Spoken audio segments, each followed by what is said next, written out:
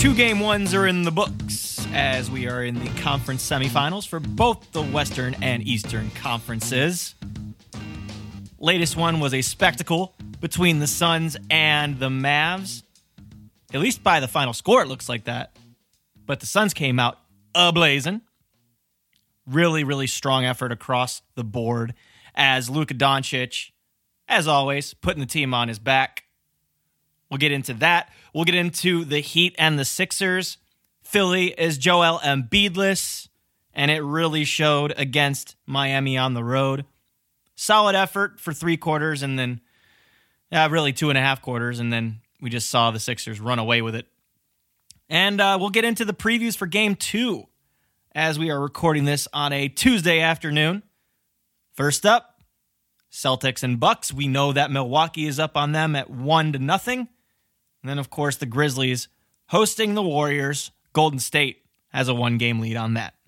What's up, everybody? Spencer Davies and Brian Fritz. Another episode of Keeping It 94, courtesy of the BasketballNews.com podcast network.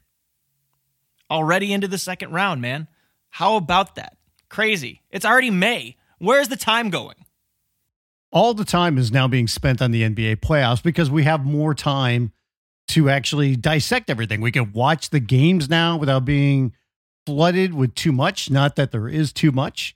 We can really absorb the games. We can dissect the games. We can preview the upcoming games. It's all about the NBA playoffs right now. Yeah, man. And as I was saying to you before we started recording this, it's a lot easier to take in 4 series than it is 8 series. Or even before that, when you had 2 separate series going, not, even though they're not series, but the play-in games, you have just these teams, so many that we're getting in, and now we're down to essentially the Elite 8 of the league at this point. And it's a little bit kind of, more detail-heavy. You're getting 2 games on the same day instead of 4. In some cases, you're going to get 1 game on a day, depending on how these series goes. We even have an off day on Thursday. So these are going to be a lot easier to keep up with, I think, or at least be able to do a podcast in great detail while still, not talking your ear off for 2 hours. And not missing anybody either, because otherwise you got to kind of pick and choose a little bit. No question. But yeah, so we kicked it off here talking about Phoenix and Dallas, and this is obviously the last game that was played for when we were recording this. Again, like I said, on a Tuesday afternoon. This was a fun one to watch. Even though the final score was indicative of a closer game than it really was, it was still fun. Now, here's how I see it. The Suns just were able to take advantage of so many different ways in scoring. They were moving the ball like crazy. Everybody got a touch. I think every starter was in double figures. You had just high assist numbers, great defense. My God, did you see Mikal Bridges on that one closeout on the corner? He literally went from above the break to forcing someone passing the ball to getting the second pass over to the corner and blocking that 3-point attempt. Mikal Bridges is just so fun to watch on defense. It was almost just exactly like how the Herb Jones closeout was in their previous series, but turned up a notch. And then you have first quarter Book going off with 13, 6, and 4. Chris Paul wasn't even playing well. He was in foul trouble for the most of the first half. And then he decided to turn it on. Did you see the dipsy-doos that he was pulling on some of these players? The behind-the-back spinning mid-ranger. You had a contested 3 on some ridiculous dribble move. We're not even mentioning the energy that Jay Crowder brought to the table. He knocked down his first 3 shots, was big defensively, made a couple of huge plays individually. One of which was on Luka Doncic, completely clean block. DeAndre Ayton, every time he touched the ball, it seemed like it was going in because he was shooting over his competition, whether it was hook shots or spin around fadeaways, facing the basket and putting up mid-rangers, whatever it may be. They were just so locked in from that aspect from the jump that I think the Mavs were playing catch-up the whole time. And though they were playing, I thought the Mavs played an okay offensive game, to be honest with you. But then they cooled down in the third, and then that's where it got away. Yeah, I mean, the problem with the Mavericks was just defensively, because overall, you look at this game, it was a clean game from the standpoint that there was only 17 turnovers combined between the two teams. And, when it was all said and done, the Mavs shot almost 50%. Suns shot a little bit better. They were shooting over 60%, though, for a chunk of the game. 64% in the first half. Yeah, it was crazy. And the only reason, this game was only a 7-point game in the final box score is because, the Suns didn't do that much in the fourth quarter, and the Mavericks outscored them by 10. So, but you look at the Mavericks in the first round, what they did to slow down and sometimes shut down a Jazz offense that was the top ranked offense during the regular season. And here they are in the playoffs. And in game one of the second round, they gave up 121 points to the Phoenix Suns, who were efficient, in control the entire game. And if that's the way it's going to be, this might not be that long of a series. So the Mavericks have got to ratchet it up. And we started to see some glimpses of that in the fourth quarter. But by that period, Phoenix wasn't totally on cruise control, but they were getting there. And, the Mavericks are going to have to play like that from the get-go. It's okay to say that they were on cruise control because they were. They had Campaign in there. They had JaVale McGee, Landry Shamet, had some minutes for, Campaign. Both Cams really were in there as everybody was getting their rest to start. And then, they were up for, by 15 to 20 for a good amount of time. And then we saw the Mavs start to make some shots there at the, under 6 to 5 minute mark. Dorian Finney-Smith put one in. Luka Doncic was still making his step backs, getting into the paint, getting to the line, which, by the way, if there's an advantage that the Mavs have this series, it's Luka Doncic being able to use his burly body to get into the paint and draw these fouls and get into the paint and find his shooters. Again, Maxi Kleber, when he's on, is a deadly shooter from those corners, and he's finding them in those corners. He hit his first, I think he hit his first three in a row and ended up going 5 of 6 in that first quarter. Maxi Kleber just really good at that. Maybe they play more Davis Bertans, so he has 2 of those threats on the floor. I think a huge part of this for Dallas, the reason that they weren't able to make the comeback happen the whole way and honestly get into a groove outside of that 3-point arc, is because they didn't have Jalen Brunson on the floor. Jalen Brunson was in foul trouble from the get-go. He had 3 fouls in the first quarter. And we know how big Jalen Brunson's been for this team, averaged over 28 in that series against Utah. That's Luka's kind of release valve as far as taking some pressure off of him and also providing a threat downhill that really helps. And when Jalen Brunson was on the bench, I feel like Luka didn't quite have that as much and, really had to depend on, guys like Reggie Bullock and Spencer Dinwiddie to step up to the table. And Spence got it going a little bit in that fourth quarter, but I think, honestly, with Brunson out that way, he couldn't get into a rhythm. He seemed kind of flustered, and he's a lot better than what we saw in that first game. But it's hard to get in a rhythm when you're in foul trouble. So that's something I'm looking out for in game 2. I think I don't know what Dallas is going to do about this big situation. They kind of went small. They put Kleber in there at the 5. We only saw 15 minutes of Dwight Powell, which is something maybe that's foretelling for this series. Maybe we're going to see, more of that, and perhaps Phoenix goes to, try to split some time between DeAndre Ayton and JaVale McGee. I think they're going to stick to what they're doing and not cave to what the Mavs are doing. But the Mavs did find that solution because the Suns were not guarding the 3-point line in that first quarter. They were doing most of their damage inside. So it was kind of like a vice versa effect, and that's how the Mavs, were hanging around and sticking in there. But I think ultimately it's going to come down to that. And if the Mavs are shooting that well throughout the series, they'll get one at least. But I don't know if that's going to continue. That's where I'm at in that. And I think you have to give a ton of credit to the Suns defense for, the way that they're collapsing inside and forcing the Mavs to beat them as shooters. When it comes to the defense, we sit here and we can look at the final box score and we say, oh, look at Luka, man, 45 points, 15 of 30 from the field, 12 rebounds, 8 assists. He dominated this game. He did, but he didn't, because even though he did shoot 50%, he had to work for that. And that's what the Suns are doing. They're throwing a lot of different bodies at him. Obviously Mikal Bridges is the number one guy, but they're going to throw Crowder at him, and they throw Cam Johnson at him, and they throw multiple people at him all the time to give him different looks. They're going to make him work for it. He had to work for it. And, he put up some of those numbers also because of the fourth quarter. You mentioned the bigs. DeAndre Ayton, if he's going to play like that, where he's going to get, so many good looks and he's going to put up 25 points, that is a huge plus for the Suns. And in watching this game too, even though the Suns, they got up to this quick start, they never looked back.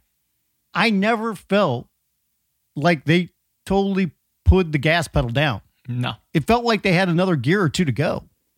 No, I think that they do. And as I mentioned, before, when they rolled out that lineup with Campaign and Johnson and JaVale and Shamet, and they had pretty much all the starters on the bench, except for maybe Paul or except for maybe Booker. Like that, I think, showed that they were one, they were getting them rest, but two, they kind of pulled the dogs off a little bit. And then that's when, they got reinserted. The whole starting lineup got reinserted when I think the Mavs cut it down to like 13 or 12. And they got it all the way down to 5, by the way. So Monty probably wasn't happy about the way they ended the game. And the Mavs did use something to build on that. But it's going to be very hard for me to see the Mavs having a chance in this series when they have the size disadvantage and then just Phoenix is just so damn deep. Like, they're ridiculously deep. Here's what Monty has to be happy about, though. Booker played 38 minutes. Didn't look like he was hampered one bit. Nope. Chris Paul only played 29 minutes. And Ayton only played 33. Mm-hmm. Yep. I got to be thrilled about those minutes. Sure. And, even if you want to say that Jay Crowder played 28 minutes, these are starters that you guys have. That's big time. It's a big deal. So absolutely. To get CP3 that much rest, only have to play 29 minutes, especially coming off a game, a 6-game series in which he had to give it literally his all to stave off that upset-minded Pelicans team. Like that's big for game one. That's big. Absolutely. Yeah. So just real quick, throw out a prediction. I think Phoenix takes game 2. I don't know how you feel. Yeah, I think Phoenix is totally in the driver's seat. Until I see something different, I think we both obviously predicted the Suns to win. It's just how many games, and it could be pretty quick. This continues. I think when this series shifts to Dallas, Phoenix is going to be up 2-0. Yeah, no, I think so too. And my little used Twitter, I did make my predictions before the second round started, and Suns over Mavs I had in 5. Yeah, then I think that's a pretty good prediction. Okay, let's move on to the first game of Monday night, and that was Philly and Miami. I think we saw right out of the gate that Bam Adebayo was going to make them pay. Doc Rivers went out and go ahead and started DeAndre Jordan, someone he knows from his Clippers days and someone that we know that the Philly fans and, some Philly media personnel are just kind of flabbergasted by why DeAndre Jordan is starting a playoff game in these days.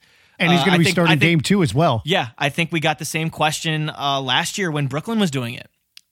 Just because we know DeAndre Jordan's limitations as far as, losing his legs. He doesn't have quite as much juice on the defensive end as he once did. But Philly felt it had no choice since Bam Adebayo is one of those guys that can bruise you when he wants to be aggressive. And that's what we saw. We saw Bam really go to work on Philly in the paint, really doing good things in the pick and roll with everybody, essentially, Jimmy Butler and Tyler Hero. Tyler Hero especially, because Hero's the one that ended up taking that game over. But I think that out of the gate, we saw Bam really decide to take matters into his own hands. We know Jimmy Butler was dealing with that knee inflammation. Even though he played the whole game, he was fine. But I feel like Bam took it upon himself, knowing that there was no Joel Embiid in that paint. And so I'm going to expose this. I'm going to do this. And they got out to, I think it was an 18-6 run. And that, I think, kind of set the tone for the game. It did. I was surprised, though, that the Sixers actually had a 1-point lead at the half. Sure they did. And the Heat just was kind of cruising through that first half, even though Bam was making them pay. But you could tell, like, the Heat were just kind of biding their time. And then, in the third quarter, they said, okay, let's pick it up a notch here. And they did it in the third. They did it in the fourth. They shut them down. And the thing that really stands out to me, and I think to a lot of other people, is what happened with James Harden, because this is a game where without Joel Embiid, they needed him to be a guy that was going to put up a lot of shots and really be the focal point of their offense. Instead, he was still focusing on being a facilitator. He only had 3 points in the second half. He finished with 16. He only took 13 shots for the game. And by the way, do you know that since James Harden has joined the Philadelphia 76ers, he has never taken 20 shots in a game? That's so weird. It's so weird, man. This is not the James Harden we're used to. And like we've said before, this is probably something we just have to get used to, because it's not like he didn't play bad. That's the thing, but he didn't play like James Harden. That's the thing. He played fine, but he wasn't good enough, and not nearly good enough, especially for a team that's missing its MVP candidate. But when is the last time we've seen him play like James Harden? Take over. Probably the first game in Philly. For probably the first game they joined Philly. I mean, it's been a while. Yeah. I mean, if you want to talk about James Harden consistently being an offensive juggernaut, it's been a season or two, quite honestly. Some of this is hamstring injury. Some of it's just because of he wants out of where he's playing. And now in Philadelphia, is it, I'm trying to adapt. This is the role that I'm trying to take, is I know this is Joel Embiid's team. Is he that out of shape? He's a little bit older and a little bit slower, and this is who he is. And I think that's something we have to get used to. And it's that first step that you notice. Like, I brought up on last week's podcast how he was hunting for switches. He got 4 switches against the Raptors, long, big guys, like rangy guys, but he couldn't beat any of them off the dribble. I think you're going to see the same thing in this Miami series, because, if you try to get a switch on you're not getting by Bam.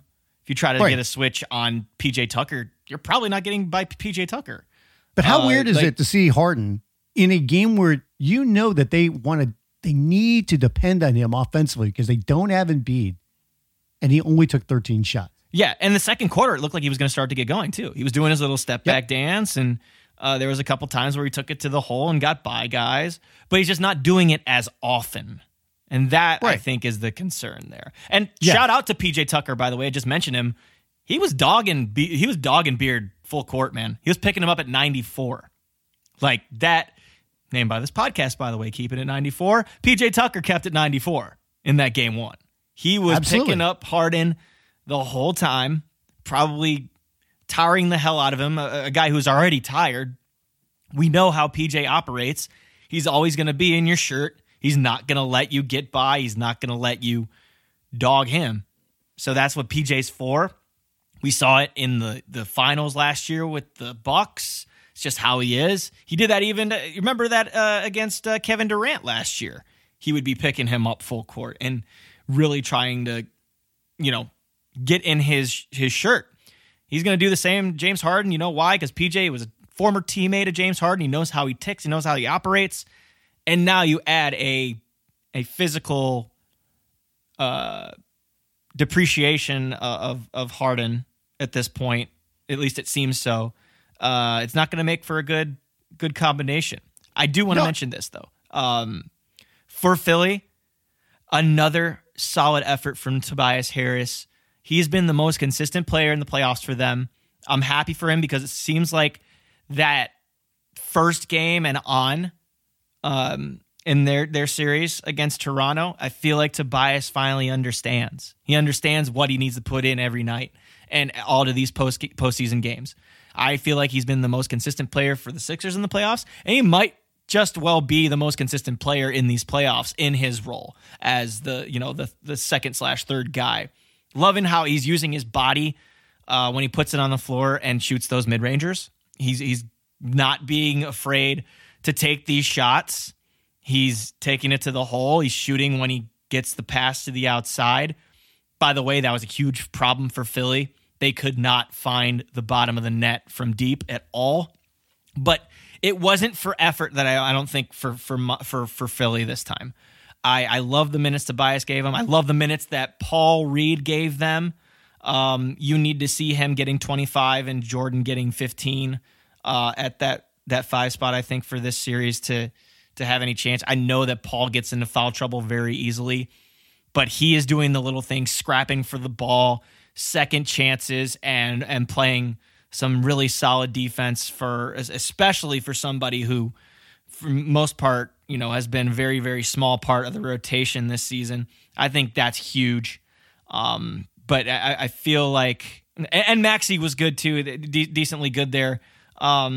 When he was, being aggressive and trying to draw fouls, getting into the paint. I think they need to run more off of the Miami misses, because as Nekias Duncan notes on basketballnews.com, the Heat give up a lot of baskets off of their own misses, I should say. So being able to push it in transition, I think, is huge there. But like I said about the Phoenix series, the Heat, their depth is going to crush the Sixers, like absolutely crush them. It is, and especially without Embiid, because, you look at this team, too. We talk about Phoenix. Did they really have to ratchet it up in game 1 against the Mavericks? No, and the Heat definitely didn't against the Sixers. They're coasting along in the whole first half. They turned it on just enough to where they won by double digits. They won comfortably. They didn't have to really press the issue necessarily too much. Nobody had to play extended minutes. They're still without Kyle Lowry. Jimmy Butler played in the game, but he might still have some soreness in his knee, and he played 30 minutes. He got 15 points. Didn't shoot great, but he's out there. Lowry's going to miss game 2, but you feel like the Heat are not in trouble because the Sixers just cannot generate enough offense if this is who James Harden is, and they're without Joel Embiid. And Embiid's not going to play in game 2 because of the fractured orbital bone. He might be back for game 3, if not, maybe game 4. We don't know. But without him, their team is just totally different. And do you decrease Harden's minute load? Like if he continues to play like this, like do you put Shake in that position? Do you try to shake out? Because he's done it obviously in the playoffs before, as a couple 2 or 3 years ago when he had his coming out party in the postseason. He's obviously got a little bit more burst in those legs. Well, I don't think Doc will do that, but I think Doc has to pull Harden aside, going, "Hey man, I need more from you. You got to be more aggressive. I need more shot attempts from you. This is just what it's going to be right now." And I feel bad for Embiid because this guy, he just cares about winning. He cares so much. We've seen him, hold those emotions out for everyone to see. And then for him to get an injury going into this, second round of the playoffs where he's going to miss at least a couple of games and maybe more, it's horrible. I'm not saying they would have won, but, they have a chance if he's out there. When he's not out there, they really do not have a chance. And I fully expect the Heat, to win game 2. And now the Sixers will be in a situation where they got to win 4 out of 5 against the top seed in the East. And people could say what they want about Miami and, and their record and how are they really, how strong of a contender they are and everything. But you know what? They did enough to get the top seed in the East. They have home court advantage. They've got arguably the best coach in the NBA. They know how to win games. They're not even at full strength yet.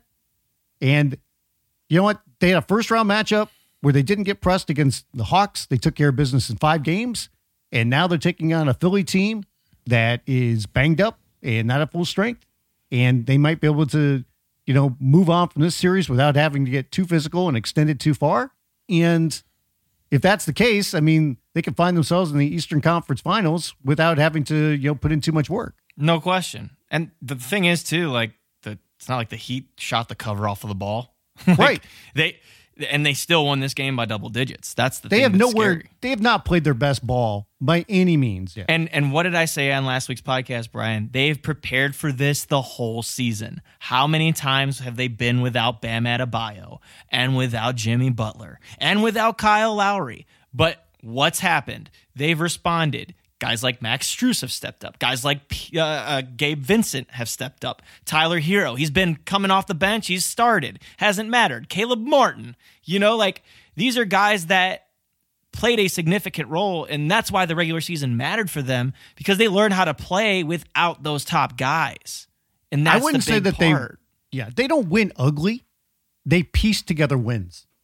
That's what they do. Because they're so deep, like you said, it's just like, okay, where are we going to piece this together tonight? Oh, Jimmy's going to have a 45-point game like he did in the first round. Okay, what are we going to do when Jimmy doesn't have that? Oh, okay. Hero's going to have a game. Oh, wait, the closing game of the first round. We're without Jimmy and without Lowry. Oh, Victor Oladipo out of nowhere puts up 20-some points. They don't have a set. They don't have like a set closing lineup either. I mean, dude, Duncan Robinson's completely out of the rotation now. Which is weird because game one against Atlanta, the dude hit 8 3-pointers? Yeah.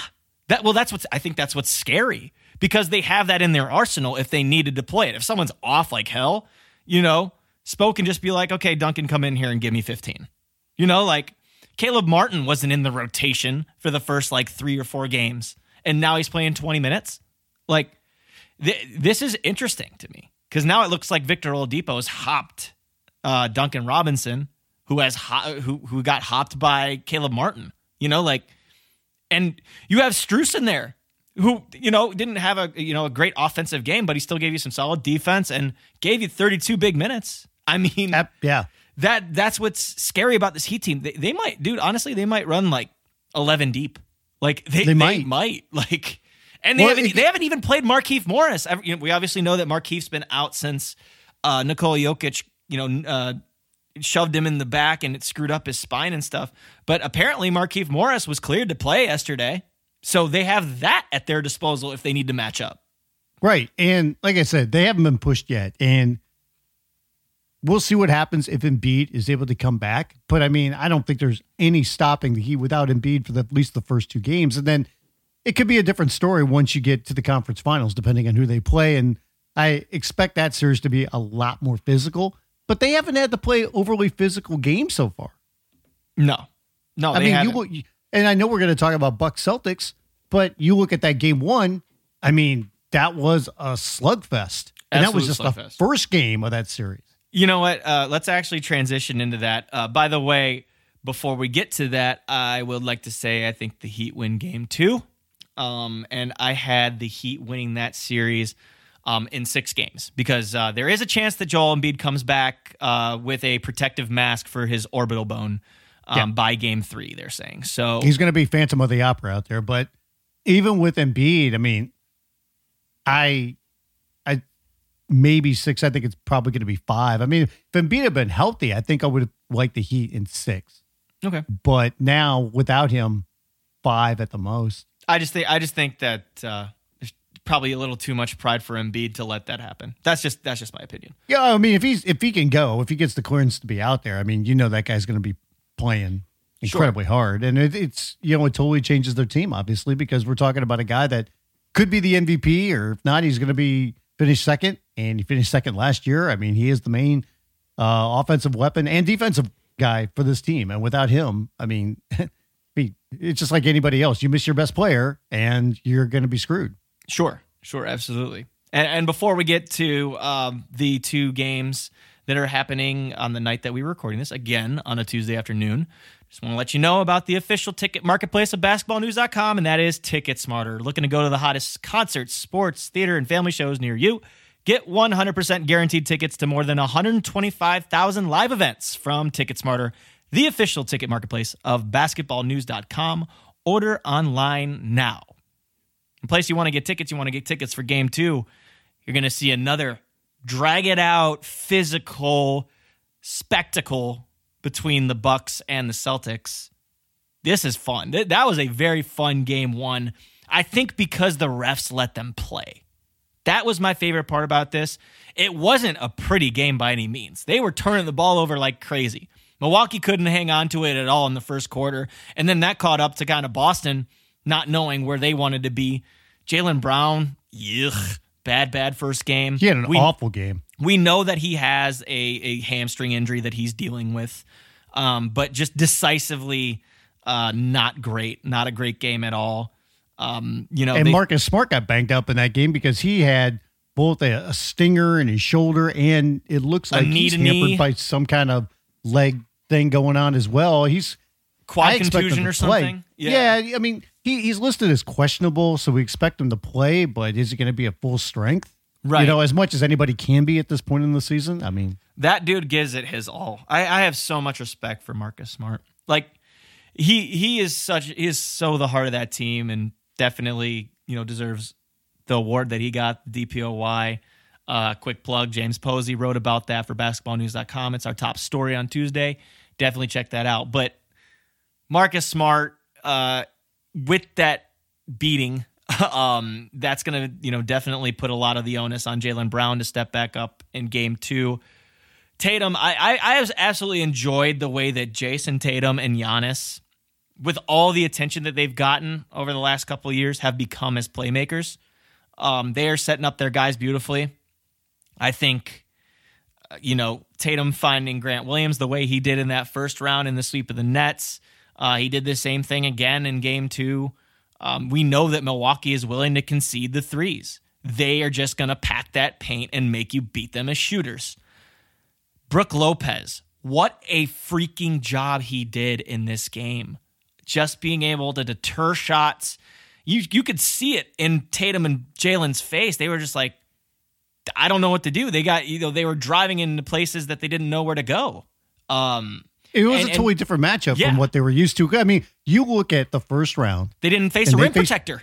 Right. No rim protector. They faced an undersized Brooklyn team. Now they come into this series against the defending champs with a front line of Brook Lopez, Giannis, and Bobby Portis. Mm-hmm. I mean, Love that's that size lineup. upon size upon size. And then on top of that, you got Drew Holiday that is just mucking up the offense and just taking everybody down left and right, you know, from the backcourt and just saying, hey, by the way, you won Defensive Player of the Year.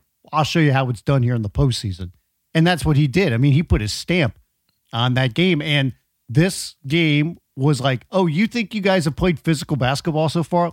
We'll show you how it's done. We're the defending champs. We've been here before. And they beat him up. And you talk about, you know, all the threes that Boston took and Milwaukee gave them to them. They took 50 threes in this game. The weirdest stat from this game is that Boston only made 10 two-pointers in this game. It's the fewest amount of two-pointers the Celtics have ever made in their playoff history. Holy hell. They made 10. I did not know that. That's a stat 10. I actually did not know. It's a crazy stat, man. Wow. Dude, they made 28 of 84 field goals for the game. They made 18 three-pointers. That is crazy. 10 two-pointers. By the way, I heard the stat too.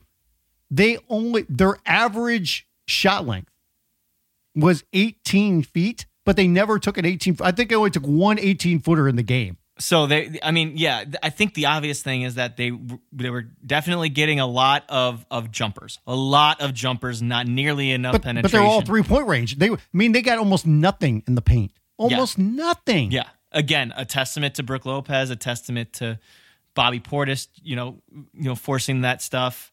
Giannis doing an excellent job as well. You mentioned Drew Holiday, the way that, you know, he was making it really tough on Boston. I'm looking at how aggressive he was on the offensive end.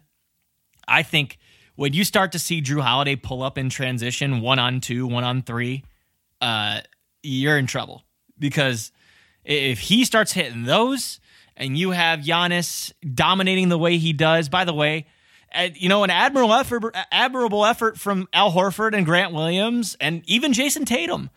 But Giannis is not the same as KD, because KD's going to shoot over the top. He's not going to drive on you. He's not going to overpower you with his shoulder and get into the paint and dunk and throw up alley-oops to himself and finish. That's not what KD does. KD's more finesse. Giannis is the exact opposite of finesse. He will take it into your chest and let you know it. There is a clip of Giannis trying to get the ball against Jason Tatum, and Jason Tatum is attempting like hell to front Giannis. And Giannis swats away Jason Tatum, who is a pretty decently big guy, like a fly. Did you see that clip by chance? Yeah. That's what Giannis does. I mean, he's a freak of nature. And there was no offensive foul. There's people crying for offensive foul because Jason Tatum fouled. No, or Jason Tatum fell. No, that's not how it is. Giannis is just a strong mother effer. Yeah. I mean, when you talk about adjustments in this game, because like this game just looked like the Bucks were poised. They looked like they have been there. And the Celtics just seemed befuddled. And we're looking for answers like, oh, my God, what have we gotten ourselves into? Jaylen Brown looked lost in this game. And, 4 for 13, 7 turnovers. I mean, his final stat sheet was, 12 points, 9 rebounds, 4 assists. It was an uglier game than that, quite honestly. Yeah. Tatum couldn't find his spots. He only shot 6 for 18 in this game. And now they're a bit banged up, with Smart as well. And, they might, if Smart is really slowed down, that means they're going to have to depend a lot more on Derek White. That's why they went out and got him. And he played well, by the way. He was a Celtic that did play well. Played okay. He kind of seemed a little bit like, oh my God, I'm in the second round of the playoffs here. You just got to. He was ready to shoot, though. He was ready to shoot. He was ready to shoot. And he took, he grabbed some boards. He was able to, get into the paint and draw a couple of fouls. So he was able to do that. But the Celtics are going to have to be a lot more aggressive, and they're going to have to be a lot more physical. They have to match the physicality. And that's so much easier said than done, because you're talking about the most physical team in the NBA with that front line that the Bucks have with Jrue Holiday. Even with somebody like Wes Matthews, say what you will, that dude's out there and he's ready to bang with you. Connaughton will bang as well. You got Grayson Allen, who, say what you will, but he's feisty out there. So, I mean, this is what Milwaukee does. And you've got to be able to match it. You got to find your spots. And I don't know exactly what the answer to that is going to be. It might be, Robert Williams going to have to play a little bit more? Are they going to have to find more time for Tice, because he only played 4 minutes in that game? So maybe they have to get him out there a little bit more, because he's the guy that will mix it up. So, the biggest thing too is just Jaylen and Tatum have to play better offensively. No question. I mean, you were not getting enough from the Jays. You mentioned Time Lord, and I think, you're going to need to get more out of Time Lord. We got to remember he's coming off of an injury and getting back used to it again. He's obviously an amazing rim protector and stuff like that. I'm interested to see what it's like if he and Giannis meet at the rim, because those are two very, very strong dudes. You bring up Grayson Allen, Pat Connaughton, Wes Matthews. Their perimeter defense is what I think made it tough on Jaylen Brown. They did an excellent job of sticking with their man, making him feel uncomfortable. And I want to give a shout out to Javon Carter, because this is somebody who's kind of, bounced around the league, man. He was in Memphis, he was in Phoenix, then he was in Brooklyn. He's been a trade chip, a couple times. But he has found something in Milwaukee. Just defensively, we know he's going to haunt the hell out of you. It's always about his offenses that we're talking about. And he didn't have like an amazing offensive day, I'm not saying. But like, if he's ready to shoot a couple of trays, he's ready to set up a couple of things, he's going to defend you like crazy. This is exactly what he was like at West Virginia for Bob Huggins. But he has found a spot. He has found a spot in Milwaukee's rotation. He's playing 20 minutes a night. Absolutely. I mean, you look at right now, they have an 8-man rotation. He is a part of it, and he has to be a part of it because they're without Chris Middleton, who's arguably, second or third best player on this team. They're without him. Carter has to step up, and he only has 7 points, but he hit timely shots, played defense. I mean, you look at plus minus, he was a plus 25 in this game. Yeah. Plus 25, and he only played in 22 minutes. That tells you the impact he had in this game. And I mentioned Middleton. I'm like, they're missing, arguably their second best offensive player. And they still were able to win by double digits. Because they're playing to their identity. And if you really want to know about who can pick up that scoring difference, it's going to be Bobby Portis. And Bobby has shown very, very much so that he's able to step up to the occasion. And he's able to knock down some corner threes. He's able to grab those boards, get you your second chance points, out physical you. The Bucks have not lost their identity because Chris Middleton is gone. Like, let's not, say that's a difference. The difference is that they're losing a huge scoring punch, yeah. But their identity is very much the same. And they have plenty of pieces and plenty of things to do this, even without Middleton, at least stave off until he gets back. I fully believe that. Yeah, and we don't even know when Middleton's going to be back. I mean, it sounds like it might not be until maybe the NBA Finals that the Bucks get that far. Yeah, which is tough. Which is a really tough break. I mean, so they're going to be without him this entire series. And going into this, I like the Bucks, but like a lot of other people, you just thought like, man, missing Middleton, that's going to be huge because the Celtics have played so good defensively. And Peyton Pritchard thought he was Ray Allen in the fourth quarter and would not stop shooting. Right. So, I mean, and this is game one, and you don't want to overreact in a series like this because it's still going to be a tight series, and you believe it's going to be. But, I thought maybe that was going to be just something that could really sway the series, and maybe it still will. But after looking at game one, the Celtics really looked a little bit befuddled, and Milwaukee goes into Boston and takes game one and slaps them in the face in the process and says, hey, we're the defending champs, and here's why. Yeah. Usually I would say that Boston would bounce back and, they'd go back to Milwaukee 1-1. I'm not convinced. Because I know that Giannis didn't have his best offensive showing by a long shot. I don't know. I obviously feel like Jaylen Brown's going to have a good game tonight. But I'm just curious as to whether, they'll be able to match that physicality. I'm genuinely interested in that. I don't know how much, more minutes Al Horford's going to be able to play, at least in this particular series, the way that they, like you said, they bang with you. Again, like I mentioned in the last series with Miami, Milwaukee didn't shoot the cover off the ball. They can definitely get better on the offensive end, and had they not turned it over, that I think that this could have been even more than a double-digit win for them. So, I mean, closer, yeah, but I'm also taking the Bucks here. I think the Bucks win again, game 2. Man, if they do that, I mean, then this series is definitely over at that point. I mean, they go up 2-0 and games 3 and 4 in Milwaukee.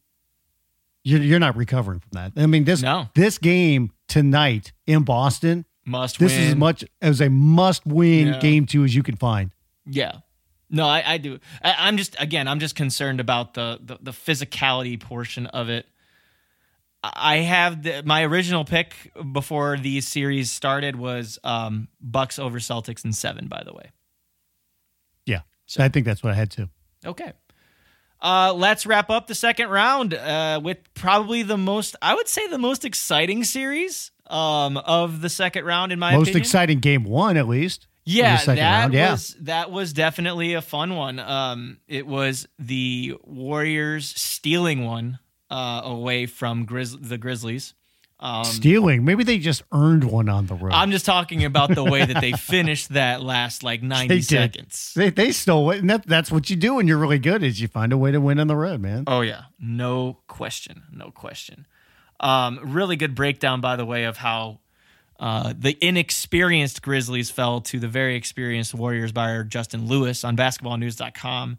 Basically, what he's saying is that the little things at the end is what killed Memphis. It was the Warriors' offensive rebounds, Wiggins hitting these big shots, finding his way, to getting off the ball, and also, grabbing those offensive rebounds and just timely shots that the Dubs are used to hitting. That, I think, was what ultimately, led them to victory. That's huge for Golden State, by the way, because Draymond, we know that he was extremely impactful in that first half before he was ejected for a flagrant. He was. That their offense picked up a notch or two once Draymond was out of the game. But, I mean, we all know what he does, like facilitating the offense, but especially on defense, how important he is. Oh, my God. He was getting his hands on everything. Everything. Oh, yeah. I'm floored, by the way, of just how poised guys like Gary Payton II and Jordan Poole are. Jordan Poole, we've already mentioned it because of his quote unquote coming out party in the first 2 games of that series against Denver. But just the way that he's playmaking and his just ultimately just the energy and the consistency in which he plays with, even now that he's coming off the bench and his feng shui got thrown off a little. He ain't coming off the bench in game 2, I'll bet. Hey, he might not be. Who knows? That offense also changed once Poole got them, in there a little bit more. Because Poole started the second half. Mm-hmm. And I think that's what we're going to see, is I think that Peyton's going to come off the bench. Sure, and he can give you a spark in that way for sure. Oh, yeah, absolutely. Yeah. But I mean, you watch this game too. The final minute, what a roller coaster for Klay Thompson, who hasn't been in a big playoff game in 3 seasons or whatever it's been. And this dude had been a little bit cold during the game, hits the big 3, then misses two free throws, which you never see Klay Thompson do. And then he's the guy that caused Ja Morant to just barely miss that layup at the buzzer. Mm-hmm. Yep. What a wild finish for Klay. You're right. He did not pull an Ant-Man and go for the steal. He stayed in front of Morant. This is true. And even with Morant's speed, tried to get around him. He couldn't. He still got what does Ja do? He gets the ball up there on the rim, and it just came off. And Klay did just enough to change that shot. Another fantastic ATO, by the way, by Coach Jenkins, to get Morant coming full speed. I think there was 4.6 seconds. No, 3.8. 3.8, yeah. But it was a mistake. There should have been 4.6. Yeah. That's right, yeah. But they got him with momentum coming downhill with the left hand, and he was just too strong off the glass. That's all it was. But Klay did an excellent job, like you said, getting in front of that and making that happen. And yes, that was very deflating for the Grizzlies. Can you believe that Steph Curry missed a wide open 3 late in that game too? Yeah. I mean, you can't get more wide open, and it's Steph Curry, and you could just see that he was like slapping himself over that one too. But hey, you know what? It's just the little things, like you said. The Warriors were able to get those little things. I mean, I thought for Ja, he had a good game overall. He had 34. They were daring him to shoot. Oh my gosh. But he came out of the gate and he was hitting shots. He was. Yeah, that's what they do. They're like, okay, we're not going to let you get in the paint. You're going to have to take shots. You're going to have to hit those. He ended up getting 4 threes, but he had to work for everything. He did not shoot well overall. He was 14 of 31. It's a lot of shots, Brian. A lot of shots. It's a lot of shots. And that's not something I think that they want to do. I mean, they like him being aggressive, but I think they would like him to have probably around 20 to 24 shots. Now, Jaren Jackson Jr., he probably had the best offensive game of his life. Yes. Of his career, man. Of his career. And you know, you look at the threes and you say, okay, yeah, he went 6 of 9 from deep. That's very nice, yes. But it's when he puts it on the floor, he was using his left hand and he honestly may as well be a left-handed player because he's so good with it when he gets down there. Puts it on the floor because once he's shooting that well, when he has that 67% clip from deep, then you're going to get guys that are closing out on you, and you can take advantage of the size difference because you had Andrew Wiggins playing the 4, right? So you're able to use that to your advantage, put the shoulder down, and get a closer look at the rim, which he did. He got to the line. He went 7 of 9 from the stripe, 10 of 18 field goals overall. So he was able to do not only just shoot well on the outside, but also get on the inside. And he wasn't in foul trouble this game. However, and this is echoing Justin Lewis's point, why would he only get 30 minutes in that case? I don't know. And that is a weird thing because he wasn't in foul trouble, and that's something we've seen from him plenty of times. But yeah, he only played 31 minutes, which was a bit head-scratching. You look at this game, though, from Memphis' standpoint, Dillon Brooks and Desmond Bane, who have been 2 of their most dependable offensive guys, only had 17 points. Mm-hmm. And combined, they went 6 of 23. Yeah. I'll bet that Desmond Bane will bounce back. I don't know if Dillon's going to find the offense this postseason. Yep. It seems like it's been a little while here since he's been able to find his jumper. It just doesn't seem to be here, but he's been the most important player for them on defense, so he has to stay on the floor because he's the one that's bodying up Steph. And but if you're did a good job at that. If you're the Warriors, isn't this kind of the game plan? Like, hey, if Jackson gets some points and he has to earn it, especially we're going to give him 3-pointers. He hit 6 of 9. We don't think he's going to do that all the time. You want to take those? Go for it. Ja, you want to get your points? You'll get your points. But guess what? If you do it on 31 shots, so be it. But the guy that I think the Warriors would love to quiet is Bane. Yeah. No, I mean he's deadly, man. He can drop 25 in any of these playoff games. He's absolutely he's one of those really really solid scorers. and a good shooter, as we know, one of the best in the NBA. I'm interested to see what this rotation looks like for Memphis next game. I don't know if I'm giving as many minutes to Xavier Tillman. I don't know if I'm giving as many minutes to even Kyle Anderson. We're going to see more DeAnthony Melton because he finally looked like he was breaking the playoff. He was great. Taking the playoff monkey off of his back. Like he was hitting threes. He was getting steals. My God, defensively, he was great. That's someone that has to be in your rotation. You're able to go smaller against the team like the Warriors. Of course, unless like Kevon Looney's in there or something like that and you need someone to bang. But I don't know if we need to see more, in this series. I don't know if we need to see more Tillman or Kyle Anderson. I was going to say, I think John Concher got 9 minutes and he didn't see like a lick of playing time in that last series.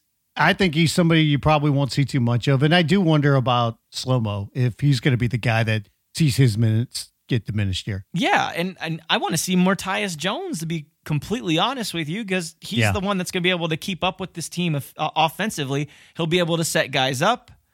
We know that they're, really, really solid lineup against the Wolves. I think it was in Game 5 or Game 6 when they won, was going to Tyus, Ja, Desmond Bane, Brooks, and Jaren Jackson, and Brandon Clark, with one of those two in there. So we'll see how this rotation shapes out. But yeah, going 10 deep in Game 1, really perplexing there. But I mean, this is a series too. I mean, look at what they did. 117-116 Warriors take Game 1. I feel like there's going to be a game where these two teams are going to be like in the 130s. You kind of feel that, just the pace of the game, because like, in the playoffs, and we've seen this, like you look at the Bucks Celtics and what's their identity. Okay, we're going to slow this down. We're going to battle it out. Same with kind of like when it comes to Philly and Miami.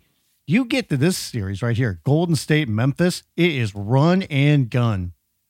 Yeah, I would have to agree with that. It's great to get those two different styles here now in the second round of the playoffs. Yes. No, I think that differentiates them from the rest of the series. That, you got your physical ones in the East. Like, let's be honest, those two series are not going to be offensive masterpieces. The teams remaining in the East, no. Philly, Dallas, we might get some high scoring games there, and we know that the Suns are able to just put points on your head like nobody else, especially in their half court machine. But yeah, Memphis, Golden State, that's fun. I think as long as Memphis or Golden State remains in these playoffs, we're going to have fast series when they are in there. But it's a hell of a matchup. It's a hell of a matchup. By the way, one other thing I wanted to point out. Kuminga looked like he belonged. Sure he played thing, 15 minutes. And man, that's that dude, huge. Nothing phased this dude. He looked like kind of like a old stodgy veteran who had been there before. And he knew, like, just play within myself. Don't try to do too much. And I thought he played a great game for what they needed from him. Clean the glass, get a board here, get a steal here. Don't turn the ball over. Finish in the dunker Don't try to spot. do too much. Yeah, finish in the dunker spot. Yep, that's exactly what they needed out of him, and they got it. And good for him, because, I mean, he's been mostly out of the rotation in the postseason. Maybe a showing like that when Draymond was gone. Maybe that ends up being a blessing in disguise for them that he came out and performed like that and can give them those minutes when needed upon. Yeah, and I thought Damian Lee was going to get some more minutes, especially once Draymond was out. He did not. He was really not even a factor in this game. I don't think that he's going to be in the rotation, truthfully. He's not going to be. Toscano Anderson is not going to be. It's going to be, they're going to go like 90. Specialists, man. Specialists. That's what, JTA is a defensive specialist. If they need a stop, they're throwing him in there. You saw that at the end of the game when they needed that stop. They threw him in on the inbounder, but with the emergence of Jordan Poole, you've got to find a way to put him, Curry, and Clay on the floor at the same time. There's just there's no minutes left for the rest of the guys. I mean, that offense was so different to start that second half, once they put Poole in there. And that's why I kind of wonder, like, okay, are you guys going to start it like this now? Or are you going to stay with Gary Payton? Yeah. We'll see. Yeah. It's just, I mean, Payton's still going to get, his minutes, but it's just, are they going to be coming off the bench, or do the Warriors say, we're going to come at you with our best lineup right out the gate? Well, I think that the reason Gary Payton was in there is because historically, at least the last year or two, Gary Payton's done a good job on Ja. So I think that's what they wanted to set that tone off the bat. They obviously didn't because Ja came out ablazing, but he didn't really get to the paint. But really fun series. I'm right with you there. I actually think that the Grizzlies even it up. This is the only game of these 4 game 2s that I'm picking for them to even that up.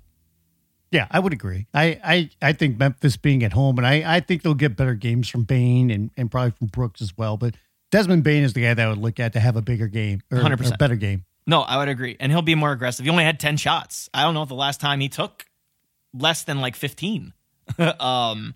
So, and then for my pick for the series, I got some people coming at me for this, actually. I picked the Grizzlies over the Warriors in 7. Nope. I like the Warriors. I kind of changed my mind about them. You know, I said that last week, and I thought maybe they would come out the West too. Yeah. Because I thought Phoenix, was the easy choice there, the obvious choice. But the way Golden State's playing, I mean, who knows? But I still like Golden State to win this one. Okay. So to recap, the game 2s and also the second round picks that I had, I've got the Heat winning game 2. I've got the Bucks winning game 2. I've got the Suns winning game 2, and I have the Grizzlies winning game 2.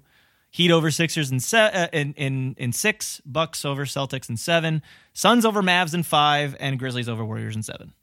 Wow. There you have it.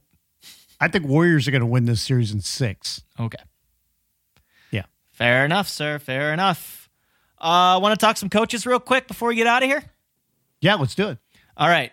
So we have a couple of news nuggets that are coming in here.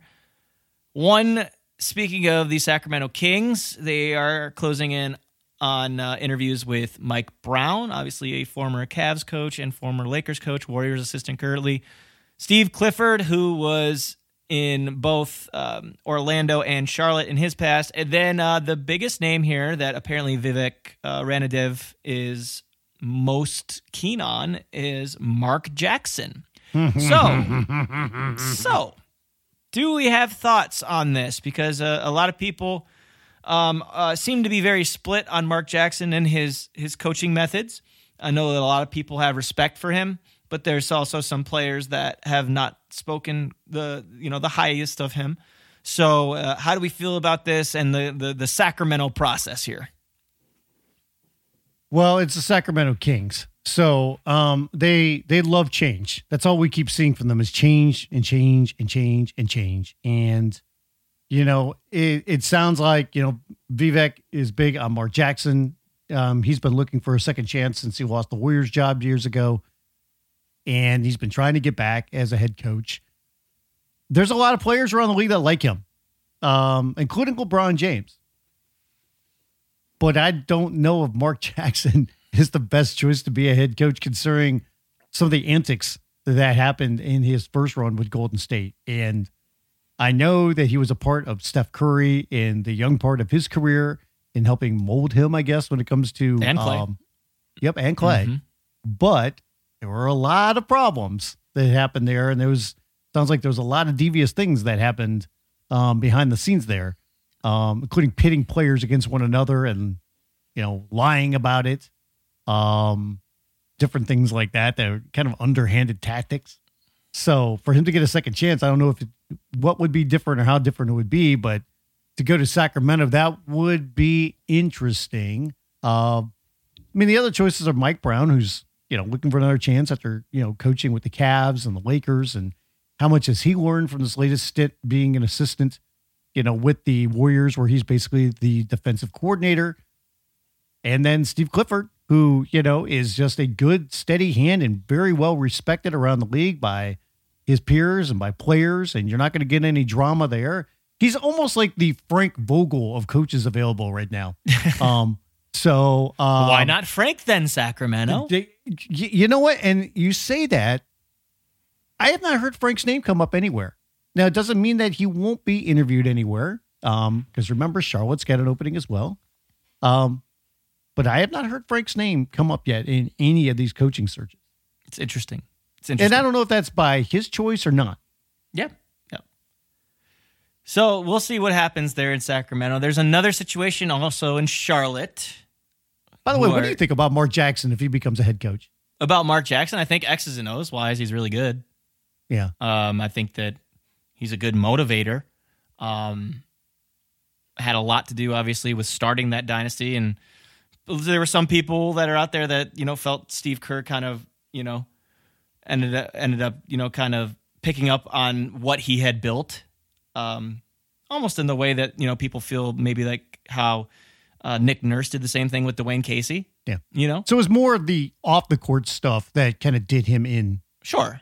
Yeah. And I don't know like all the details about that stuff and, what truths are behind it and whatnot. So we'll see. We'll see. There was a lot of rumors and innuendo and different things that people were talking about, including some stuff with assistant coaches. Because remember, he wouldn't let assistants talk with the media on the record. Mm-hmm.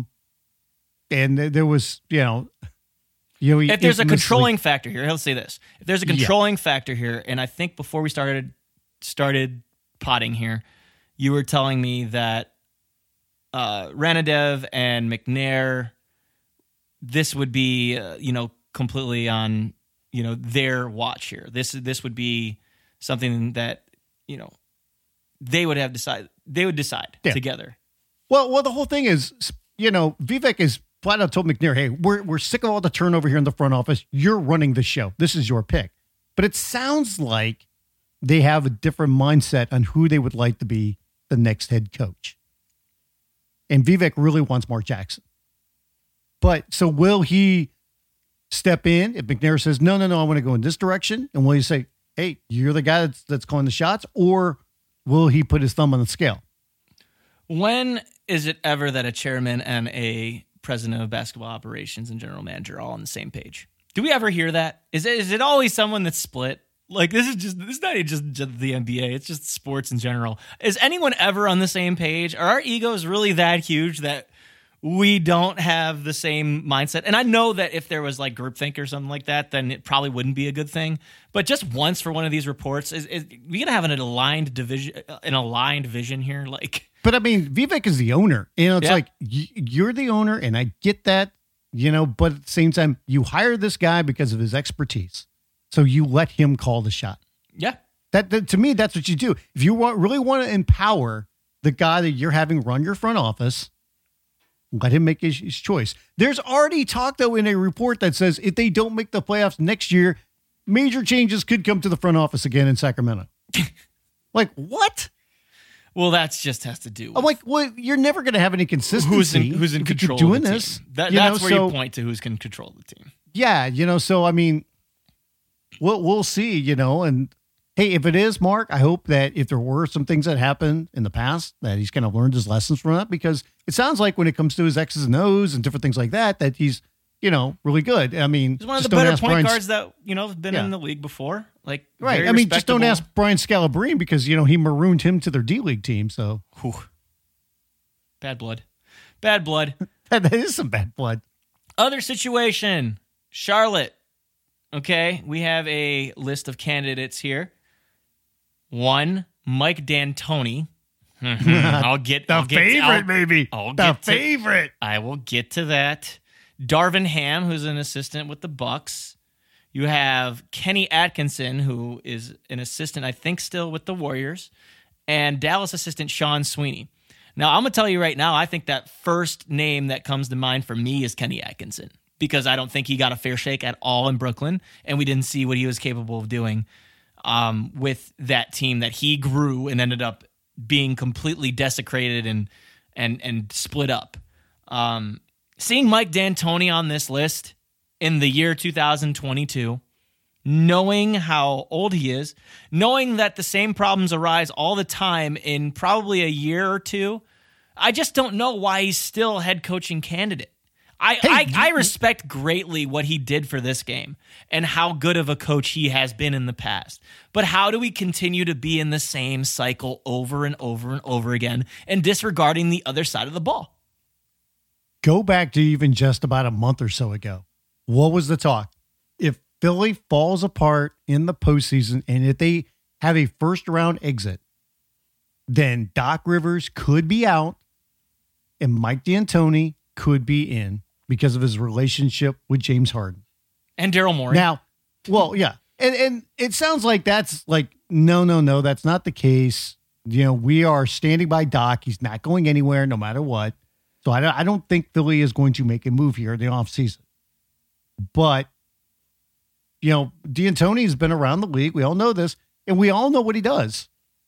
Great offensive mind. Defense is lacking. And I don't know if that would mean like you have to hire a coach that handles all of the defense, which is somewhat the case of what happens in Golden State, when it comes to Kerr and, what he does with Mike Brown. That's the only way I could see that working if D'Antoni is the head coach. Who's the shooter? Dude, like, they don't let them take mid-rangers. That's Mike D'Antoni's philosophy. Right. Dude, you have Terry Rozier and you have like Miles Bridges and like you have guys that go inside of the arc. Like, yes. I mean, I don't know if I want their current personnel to be guys that are just chucking threes left and right. So, yeah. It sounds so cliche, but like that's literally how I'm thinking. I'm like, well, they have quite a bit of guys that take shots like that. Right. Well, I mean, I look at it too as like, I get it. I have no problem with Mike, but at the same time, at what point do you not have to look for some other people that deserve an opportunity and just kind of are in the league right now when it comes to on a bench and have been doing their time and deserve an opportunity? Or even somebody like Kenny Atkinson who had an opportunity and he ended up leaving Brooklyn just because, he was good at cultivating young talent, put that team, and Brooklyn brings in KD and Kyrie, and they're like, hey, you know what? We'd like Steve Nash to be our coach. Yeah. The next thing you know, Kenny's out. Yeah, and Kenny didn't get a fair shake. I mean, do you see the talent that he took from the ground up? Spencer Dinwiddie was like a second-round pick who had been a journeyman, and he turned him into a damn near all-star coming off. D'Angelo Russell was a good player. D'Angelo Russell, like you had, Karis LeVert really find his stroke, like Jarrett Allen. I'm thinking like there were some teams that just did not have the greatest, rosters, all due respect, and he made them work. And I don't think that it's fair that, he got such a terrible shake with them because he was making lemonade out of lime. Like, yeah. Like, well, here's another situation too, where it sounds like the reason why James Borrego was let go, even though he increased their win total by 10 wins, is because Michael Jordan, the team's owner or the team's governor, did not want him there, did not like, some of the things that we're doing, especially defensively. So he said, you know what, we're going to let him go. So how much of a say is he going to have, or is he going to allow Mitch Kupchak, who is the GM, to let it all be on him? I would hope it would be Mitch, but I have a pushback against that point, even though if you're just saying... If it's Mitch, it might be D'Antoni because he has a relationship with him. Oh, God. But here's the thing. I know that you're just, reporting what's been out there, but my pushback against that report is maybe you need a center to play defense, you freaking jagaloons. That would help. You need some big bodies in the front court. That would definitely help. So... we'll see. And by the way, if Michael Jordan wasn't happy with their defense, and that's the reason why he got rid of Borrego, why would you hire Mike D'Antoni? I have no idea. It's just like, makes no sense. Darvin Ham, though, is apparently a really popular name in these circles. And we get to your team. Since we haven't talked about the Lakers in a couple weeks, I feel like this is... There's been no need to, thank God. Yeah, this is the only Lakers news that we have is that Russell Westbrook showed up at the Met Gala with a top hat on. That's the only Lakers news that we have. But on a serious note, apparently they are interested in Darvin Ham as well, and they have a infatuation with Quinn Snyder, who we know has only 1 year left with the Jazz, and we're wondering what the hell is going to happen with that franchise and with Rudy Gobert and Donovan Mitchell. If you want to know where we think those guys could land, go to basketballnews.com. We had 2 trade destination articles for both. One from Brian Fonseca, another one from Evan Sidery, so make sure to check those out. But Lakers, like Darvin Ham, like Quinn Snyder, these are the coaching rumors and rumblings that are popping up right now. From everything, it sounds like the Lakers are going to be taking their time when it comes to their decision-making and their process, because they're going to interview a lot of different people. So, with Quinn Snyder, it's up to Quinn if he wants to stay with the Jazz, it sounds like, because they offered him an extension before and he turned it down, and he's got the 1 year left, and their front office has made it pretty clear we want to keep Quinn, but he might be like, I think my time here is done. I want to move on. So we will see. And if that is the case, does he really want to go to the Lakers? Because everything we've heard so far, and it doesn't mean it's not the case, but it sounds like he does not want to go to LA for a couple of reasons. Like, he's not enamored with the roster. He's not thrilled with how they treated Frank Vogel. Doesn't mean that if they offered him the job, that he wouldn't take it. They can't smooth some things out, but he's somebody that's on their radar. Nick Nurse is another guy because he's a Clutch client that they talked about. Obviously, he's under contract with the Raptors. Masai Ujiri just actually spoke on that. The day that we're recording this podcast, like I said, Tuesday afternoon, in his press conference with the Raptors, he actually poked fun at some reports with that. Yeah, and he should, because even Nick Nurse is like, where the hell is that coming from? And I don't think Nick wants to leave Toronto, and I don't think he's going to be going anywhere. People are kind of pulling a little bit on that Clutch thing, but Darvin Ham is a guy that's very, very interesting, because he's a guy that, was in the league not too long ago. I think that he's done his time as an assistant. He's highly respected, not only by other coaches, but by players. And it sounds like he has the kind of gravitas that a LeBron James and an Anthony Davis would respect. Here's the thing that I wonder about, though, and this is typical Laker thinking. Is he a big enough name for the Lakers? And that's not a good enough reason to not hire him. And I don't know what other big name they think they're going to get, or somebody that's got a lot more experience as a head coach. Okay, because Quinn Snyder fits in that mold. I don't know what other big names are out there if they want to go big game hunting. But Darvin Ham is a guy, to me, that makes a lot of sense in LA when it comes to the relationship that he can have with LeBron and top players, and then getting that opportunity out there. The other thing is, how are the Lakers going to handle a contract, especially for somebody if it's their first time? Are they going to try to lowball them? Are they going to go that route like they did with Vogel, where we're not going to give you 5 years or we're going to give you 3? So we'll see if the Lakers kind of learn their lesson when it comes to, who they get for the next head coach and what they offer somebody, or else it could be like it did the last time where Vogel was their third choice. Yes. No, I don't know how they handle that. I don't know how to trust this organization. You've already poo-pooed on the way that it's run. I think, these names are nice to be linked to, but if they're at that point where they're like, oh, is this person big enough for the Lakers? Then you're in a bad way. Like I said, that's something that we're so used to with that organization. And you start hearing these stories too, like, oh, they've learned their lesson when it comes to building the roster. Oh, they've learned their lesson when it comes to the head coaching search. John Calipari. No, don't even, God, I knew you were going to say that. I was just like, please, dear God, no. But here's, you know what? Don't say it. Show me. Yeah. Show me. Fair. Go and prove it. Mm-hmm. No, I agree. I don't know who else that they, Mike Brown is another guy that supposedly they've been interested in. I wonder if they would talk to Kenny Atkinson or not. And maybe Sean Sweeney would be somebody as well, because he's another assistant that's been looking to get an opportunity. I'm not sure what other guys, but I'm sure there's going to be some other names that will pop. Mark Jackson is somebody too, because of supposedly LeBron likes him, but I don't think that's a good fit. But okay, we'll see. For sure.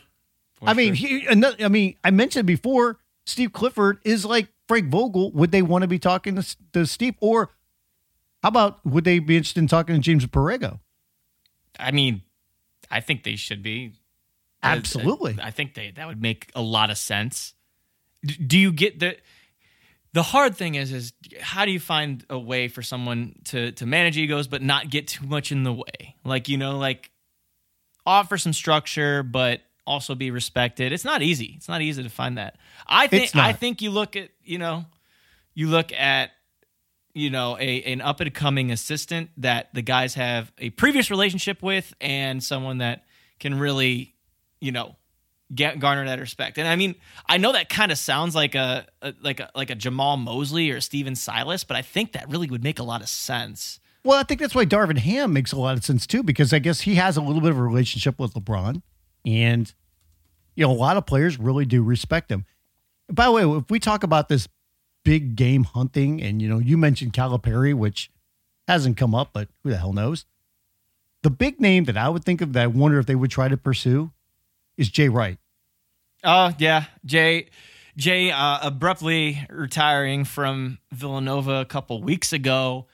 He said he has not slammed the door shut on the NBA, but It's something he's never really been totally interested in, or something that hasn't wowed him, but he's kind of sitting back. So I wonder if that's the guy that they said they go, let's throw it all at Jay. Just seems like a very weird fit, though. I totally agree. I would not go that route. I think Jay is a hell of a coach, but I just don't think he would be the right fit. I mean, how many times have we seen this guys coming from college? I mean, you see it a little bit more, in the NFL, but even in, college hoops. I mean, Juwan Howard is a guy that's obviously a college coach right now that LeBron has a relationship with as well. And some people think that he would be a really good fit in the NBA. He's been an assistant in the NBA, but he's made it sound like I'm staying here because I like coaching college ball. Plus I'm coaching my kids. Yeah. Yeah. Who makes sense, honestly, if you want to look at the college ranks? I know they mentioned Calipari, and probably not going to happen, but never say never. I'm thinking Juwan Howard, just because he coached in Miami and was a player in Miami with Bron and all that. I just said, I don't think he wants to go right now. I think, because he's coaching his kids, maybe in a few years. Yeah. But I don't think he wants to go right now. Sure. No question. It's tough. Hey, Coach K, huh? Yeah. Hey, they almost had him years ago. Remember, he took a long weekend to think about leaving Duke and taking the Lakers job, and he decided to stay at Duke. And hey, you know what? I know he's gotten up there in years as well. I'm sure that's another guy that the Lakers might talk with. I don't think it's a good fit at this stage just because he's been a career college guy. And hey, yes, he's coached Olympic teams, or, he's been around that. I think the Lakers would be better suited having somebody that's been an assistant or already a head coach in the NBA. And I still like the idea of somebody like a Darvin Ham. Okay. All right. Somebody with that kind of resume. But hey, like I said, it's the Lakers, and all bets are off. You know what? We're talking about coaching jobs. This means that we're getting closer to summer. And I'm looking at my weather app, and we're going from gloomy and 55 and rainy, and we're going to get 81 and sunny here in about 5 days. So I'm pretty jacked. It's 85 here where I'm at, man. Oh, lucky you. We're on our way. It's flat out hot out. Almost patio season, Brian. It's almost patio season. Okay, which that also means that the playoffs are starting to wind down a little bit. By this time next week, we could have one series decided. We could have potentially one or two people that are in the conference finals. So that's pretty crazy to think about. But thanks for joining us on another episode of Keeping It 94. Once again, brought to you by the basketballnews.com podcast network. Got other great ones for you to listen to, including the Dunker Spot. They just recorded episode 100, so congratulations to Steve Jones Jr. and Nekias Duncan. Make sure you can check that out. The Alex Kennedy Podcast with Alex Kennedy. The Rematch with Etan Thomas. Dishes and Dimes with the ladies. And, of course, Nothing But Bets, a daily gambling podcast hosted by Evan Sidery. Again, the official ticket marketplace of basketballnews.com is Ticket Smarter, looking to go to the hottest sports, concerts, theater, and family shows near you. Get 100% guaranteed tickets to more than 125,000 live events from Ticket Smarter, the official ticket marketplace of basketballnews.com. Please make sure you subscribe, rate, and review. Keep It at 94 on Apple, Spotify, Stitcher, and wherever you listen to podcasts. And check out basketballnews.com for everything playoffs, NBA draft, WNBA. We're hitting it all. We're hitting it all this summer, and we're really doing some good things over at BBN. So please support us. And once again, for this podcast, Keep It at 94, subscribe, rate, review, leave a comment. Hit us up on social media. I'm there at Spin Davies on Twitter. He's on Twitter at Brian Fritz. I'm on Instagram at Spin Davies. He's on Instagram at It's Brian Fritz. So until next week, we'll see where we are at in this postseason time, and maybe we'll talk about a little bit more coaching news. We'll see ya.